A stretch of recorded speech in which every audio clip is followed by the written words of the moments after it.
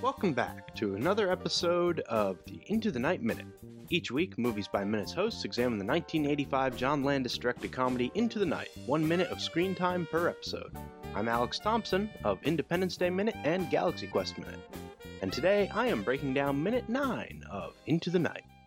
Minute 9 starts with Herb continuing to explain what vile, perverse acts darling Melissa in Vegas will perform for $200 an hour, and ends with Ed unrolling some technical schematics. So the first half of this minute is Dan Aykroyd as Herb going over the things that Melissa will cater to. I wrote a whole bunch of jokes. Related to the first half of this minute, but we're trying to keep this podcast PG, so I had to cut all of them. Suffice to say, there are quite a few fetishes out there, and if I was Melissa, I would not be advertising anything you want. Moving on.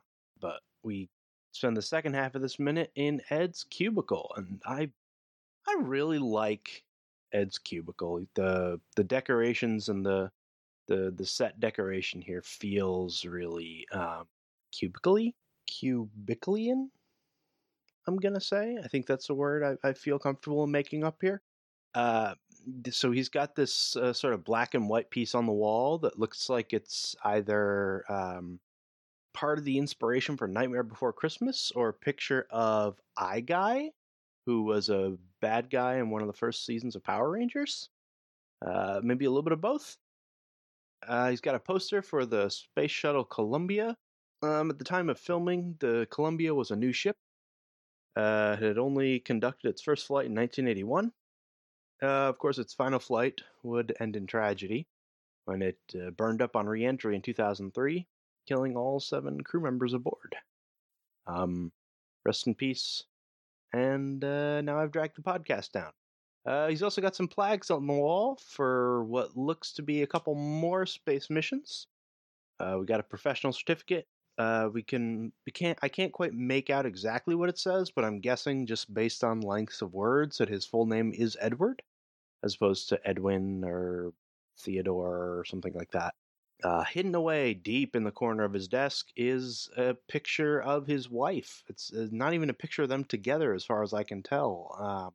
Yeah, it does make me wonder, again, how long has their marriage been unhappy?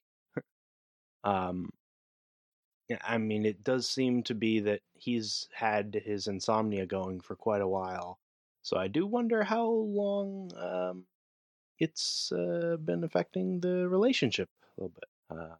That said, in this cubicle, we also get a really old computer and a number of books and technical drawings, documents, looks like some textbook type books. There's a wall, I'm going to call it wall art. It's the colored lines. It looks like the prototype for one of the old Windows screensavers. We also get a single panel comic strip on the wall cut out from a newspaper. Judging by what we can tell from the art style, I'm guessing it's Far Side. At this point in time, we're still about four plus years away from Dilbert's debut, so at this point in time, Far Side is probably as good as you're going to get for office-based humor in your Sunday funnies. In general, I think the space it feels so accurate and lived into. I'm not an aerospace engineer, but I'm a software engineer by trade, and I know plenty of people in other disciplines of engineering, and this does feel like what those cubicles tend to feel like. This feels really lived in. Like the set decorator and the set department, they did their research on this space. This feels right to me. I feel like the only thing that I'm missing a little bit would be some kind of like a fidgeting device, like a Rubik's Cube or something like that. I mean, if it was in modern times, I might say like a fidget spinner or an infinity cube or something, but those weren't really things yet. But just, or like a forearm exerciser, just something to, when you're reading or you're sitting in a boring teleconference, just something to, to play with. He's got this silver ball bookend up on his shelf. That feels so authentic to me. Like it's either one of those spur of the moment buys when you're bored and you have access to a Sky Mall catalog, or it's something that you're given for attending a conference and you go, what am I going to do with this metal heavy ball? Or it's something that management gives you in lieu of a pay increase. It feels so true to this world. Just in general, I really like this space, this office area. If this was a set, then they really did a bang up job doing this set, because this really feels like an office to me. I would not be shocked if they filmed this in an actual office, because it feels legit. But again, with the whole idea that he thinks he's got a dead end job now, he should wait to see the kinds of spaces that they put engineers in nowadays. I mean, they have brighter colors, but I mean, he's got a place to hang his coat. He can turn 360 degrees without bumping into somebody. The office space engineering world nowadays is, for those who don't know, is going towards quote unquote open workspace type environments. Management gets to preach words like collaboration and connectivity. But really, in truth, they get to reduce the amount of floor space devoted to each employee. But it's totally okay because there's a ping pong table in the break room. So that's cool, right? You get to play ping pong or foosball when you're taking 5. Totally not bitter about not getting to have a cubicle.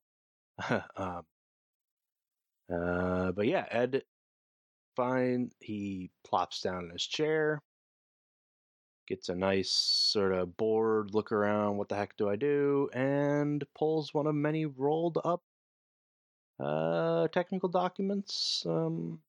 Kind of looks like it might be, and I know we'll get a closer look at it in the next minute, but looks like it might be a very complicated circuit diagram, or some kind of technical schematic. It does look like it's laminated, so that would probably suggest to me that it is probably like a final design, or at this point, this design is not going to be subject to much editing if it's already been laminated. And sits down to put his nose to the grindstone, and well, as much as his nose goes to the grindstone, since he clearly, as we've heard and as we're going to see, is not all that engaged with his workday. But that's about the end of this minute. Like I said, we get some unspeakable perversion that is so unspeakable I didn't speak of it. And then we get Jeff Goldblum just kind of occupying the space of his cubicle.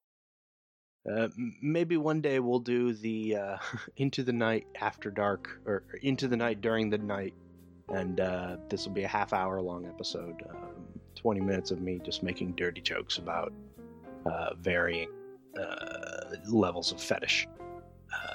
In the meantime, until that happens, until Jim O'Kane commissions that one, you can interact with the show on social media at The King Lives Listeners Limo, on Facebook, or on Twitter at Night Minute.